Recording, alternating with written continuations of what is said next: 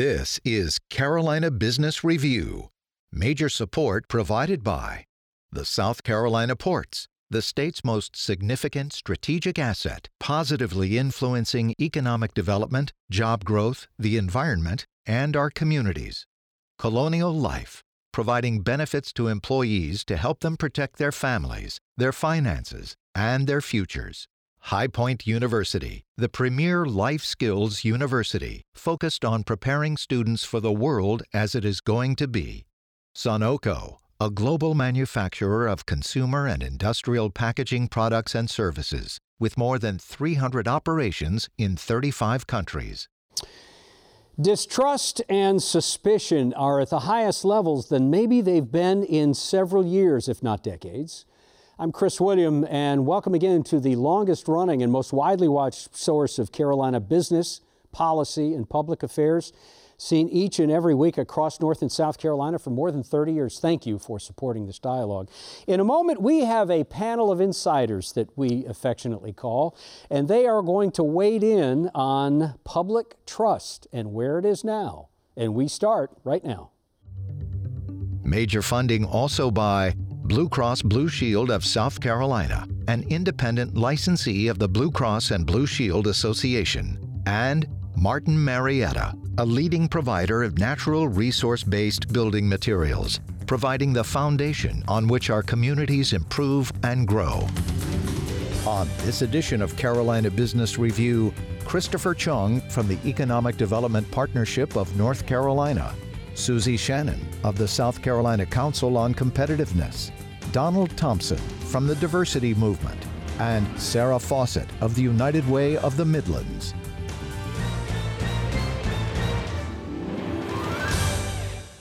Welcome again to our program. This is the second week that we're together, and I think we're still kind of living off the great emotion of actually being together. Yeah, I love having you guys in here. Edelman does a survey, advertising agency, marketing, research, does a survey around trust, but they've been doing this for several years now, and I have in front of me, it's called the Trust Top 10, and I want to read part of it to you because it's important, and this is results of the survey from 2022, and the Edelman Trust 10 includes the number one item that they identified as being most crucial at this point is distrust is now society's default emotion. Now let that sink in for a second. Distrust is now society's default emotion. Nearly 6 in 10 say their default tendency is to distrust something until they see the evidence it's trustworthy. Another 64% say it's now to a point where people are incapable of having constructive and civil debates about the issues.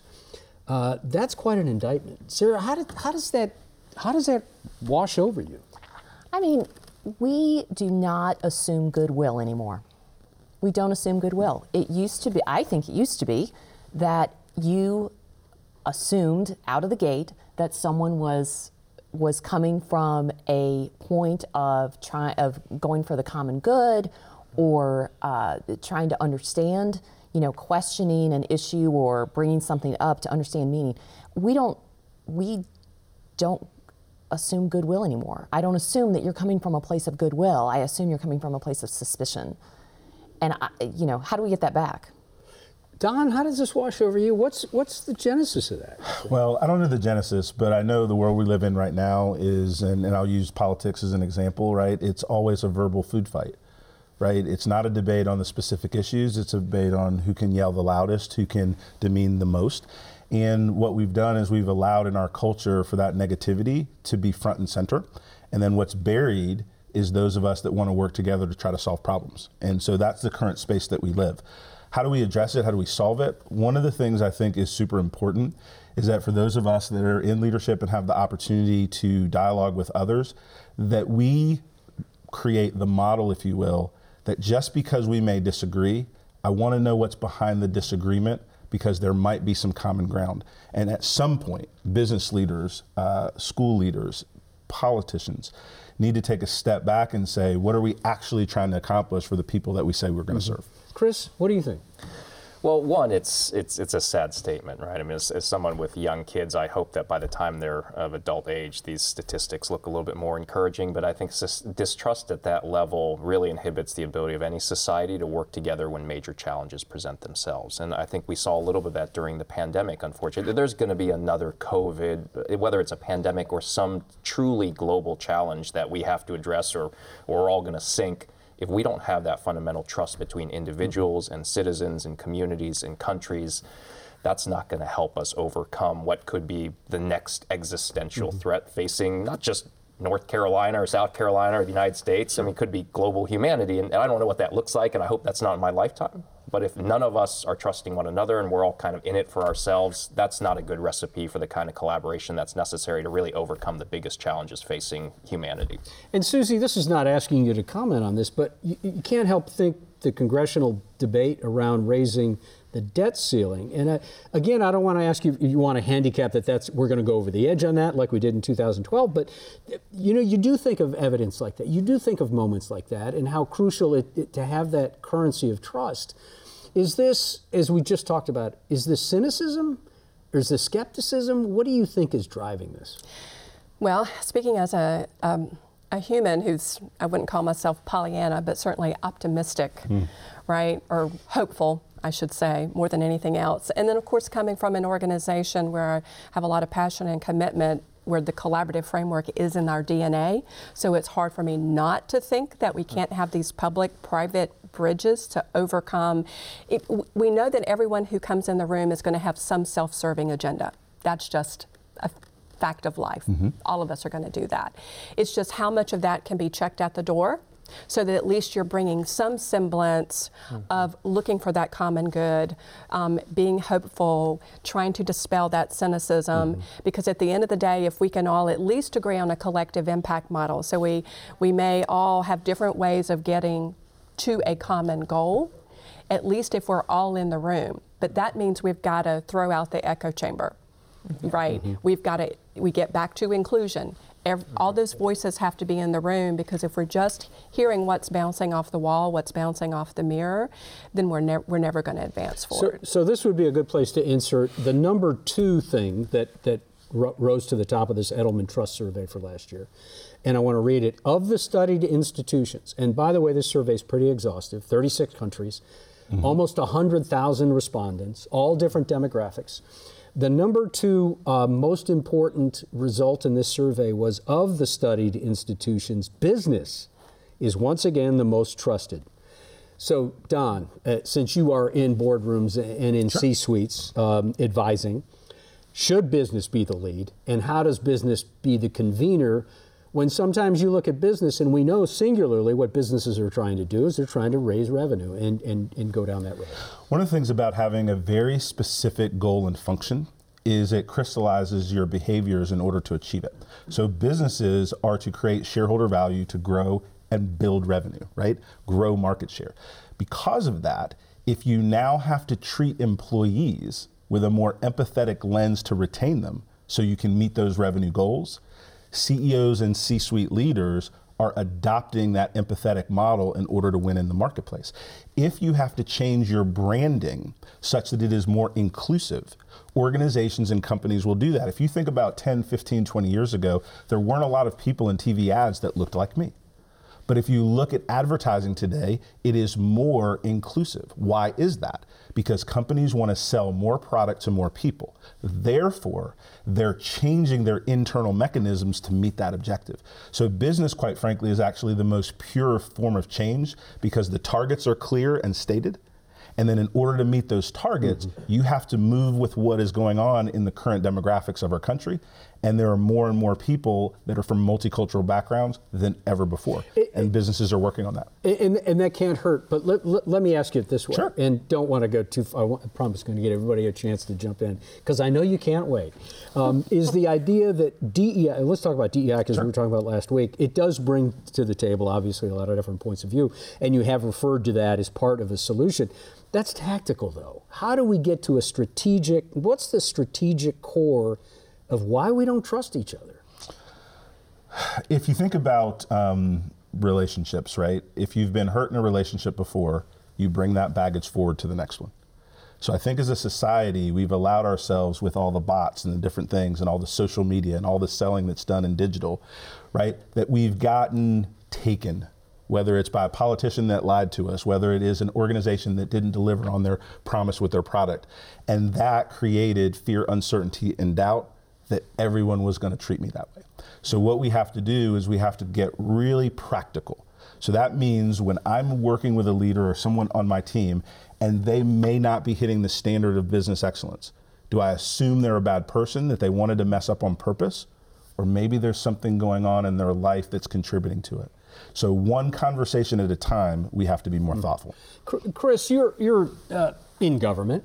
Of course, it's a nonprofit, different hybrid type of agency, but not many people have much credibility with government or don't have much trust in government.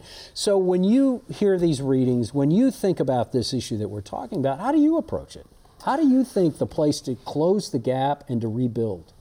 Well, it's interesting because I think one of the other Edelman findings is that the respondents feel like businesses really should be the ones leading the way on some of these major societal issues, which is interesting. It goes to some of Don's earlier points about how people perceive businesses. I look at the trust issue playing out, at least in our world in economic development right now. It's interesting, this whole debate between companies allowing people to work remotely versus work in the office. And there's a lot, that trust is built into what a company decides to do, right? Because there are plenty of CEOs on record saying they don't trust their employees to be productive when they're working from home, even if the data may show otherwise. And I think overcoming that level of distrust, that's going to be really interesting, because I think so much of where this remote work and hybrid ends up playing out is going to be, because it's going to boil down to some of this trust that employers have with their employees. But I don't think it's a good policy for CEOs to be out there saying, hey, I don't trust my people to be doing what we need them to do when they were not showing up in the office. I don't think that's probably a wise strategy in this kind of labor market that we're in right now.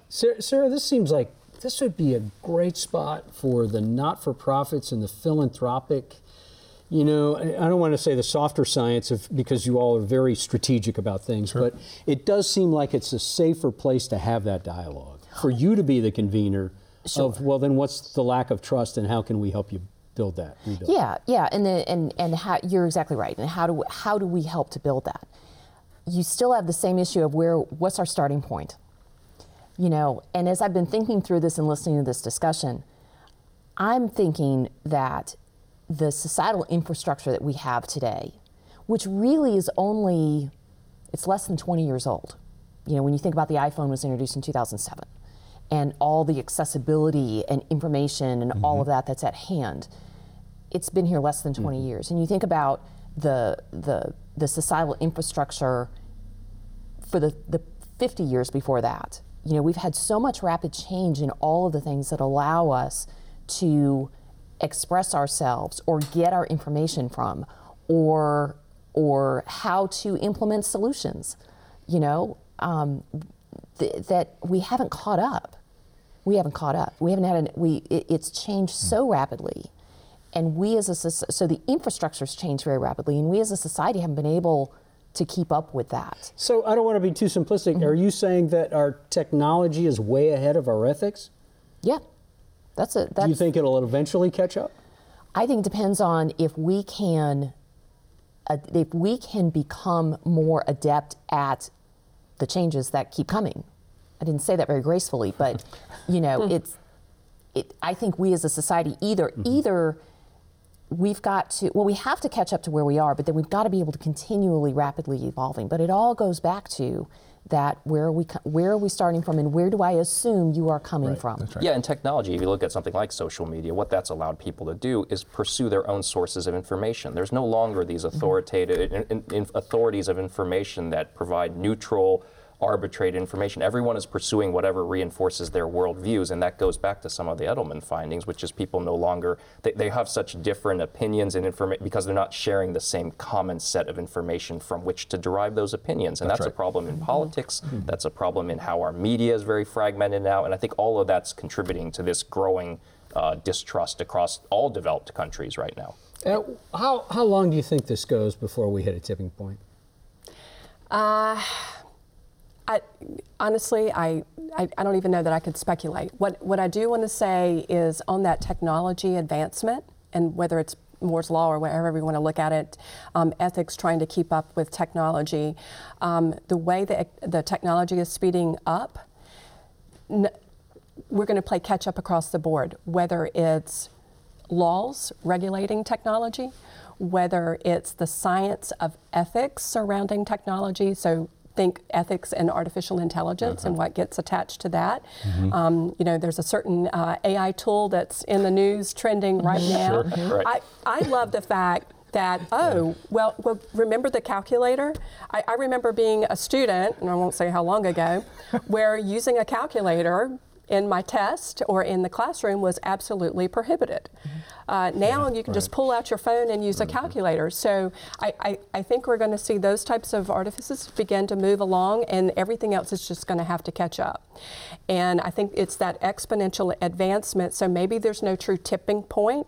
It's just this cyclical catch up, pull back, catch up, pull back. That's going to happen with regulation, with politics, with this cycle of distrust that needs to be, you know, broken. It's sort of like an addiction. You've got to figure out a weak point within that cycle, and that's where you apply all of your resources. So, Don, you're closest to our spiritual sensei on this panel because of your work. I'll take it.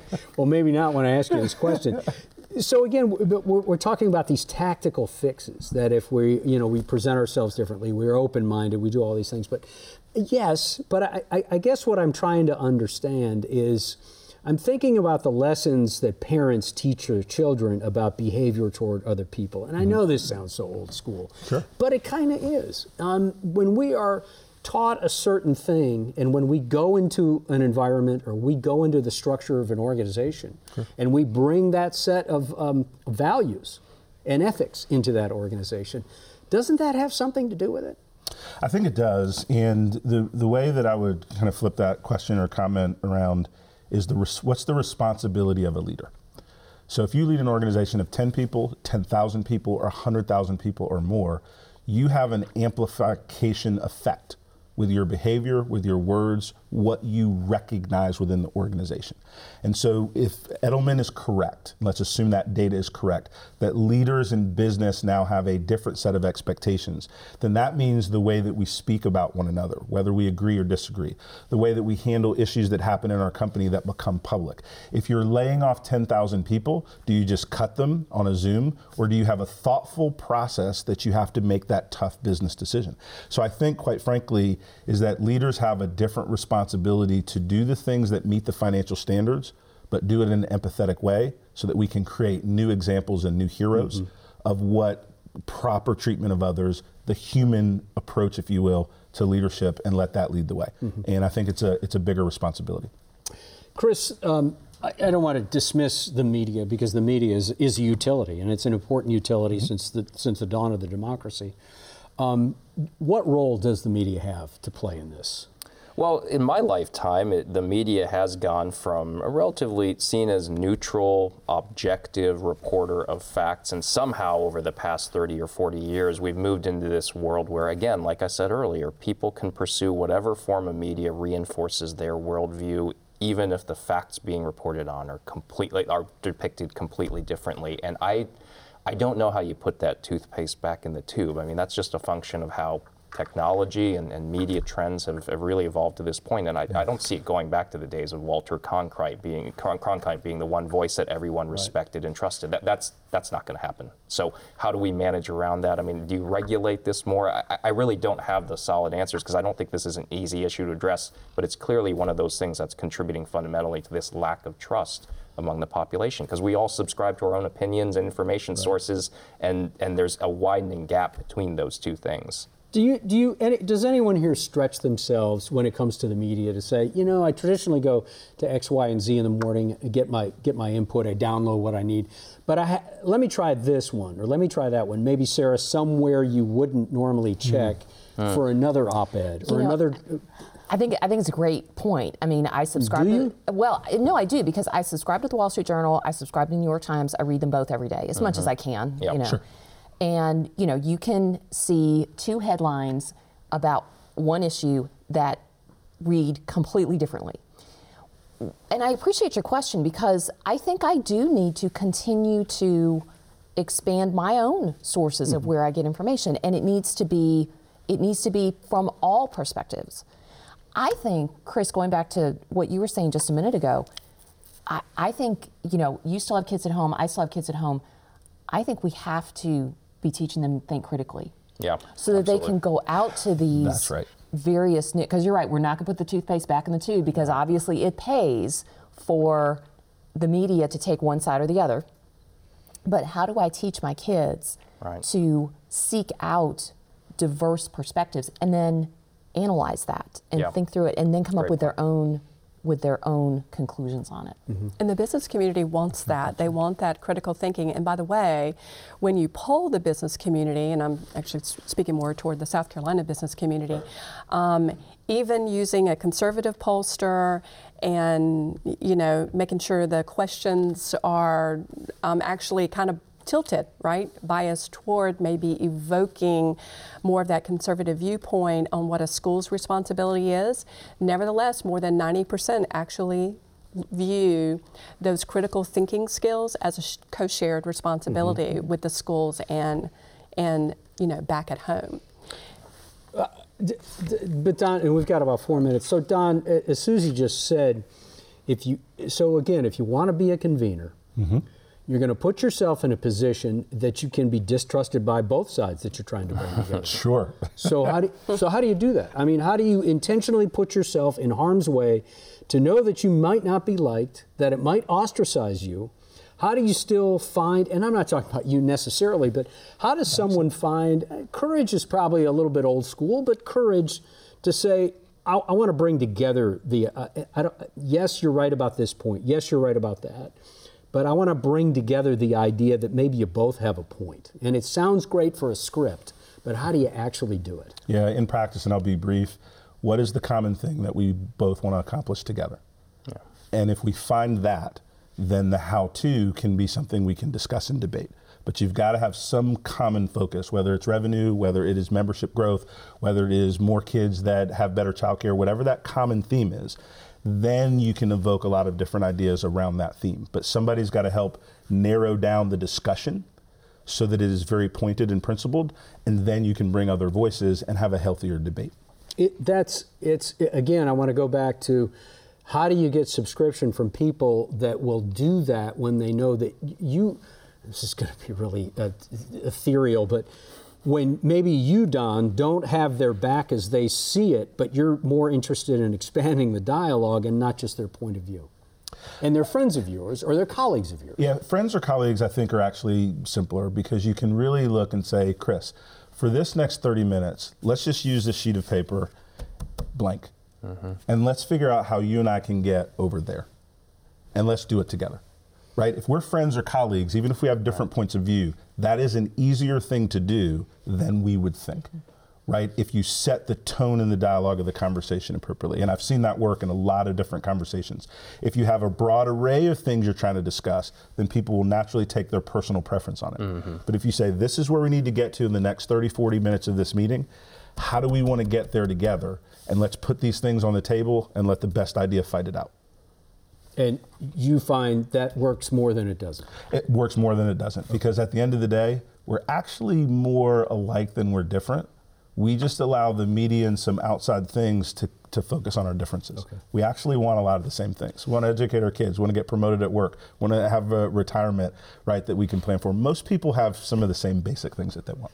We've got about a minute left, so I just want to go around quickly. Chris, are you more encouraged that we're going to get through this lack of trust and we'll be able to reverse that? I am. Despite what the stats say, I have the unique privilege of traveling all over North Carolina and spending time in all kinds of communities, different sizes, urban, rural. And when you're in these towns and you spend time with the people and you see that, to Don's point, they're generally all united around doing something that helps their community. That gives you a lot of energy, it gives you a lot of optimism and hope. Whatever the stats say, and I have no doubt that given a survey question, people would answer that way, but maybe the way they conduct themselves in real life with their neighbors and their fellow residents actually looks a little bit different, and that's what gives me some amount of optimism. Can we turn the cynicism ship, you think? Yeah, I think that we can. I mean, we see that all the time in the work that we do, because we are dependent upon community volunteers to serve the community. And if you get people right. of differing viewpoints doing exactly what you said, Don, where you're focusing on one thing, whether that's serving a meal, whether that's right. stuffing a bus, no matter what it is, that's a great starting point, is serving together. Okay. And if we can get back to that.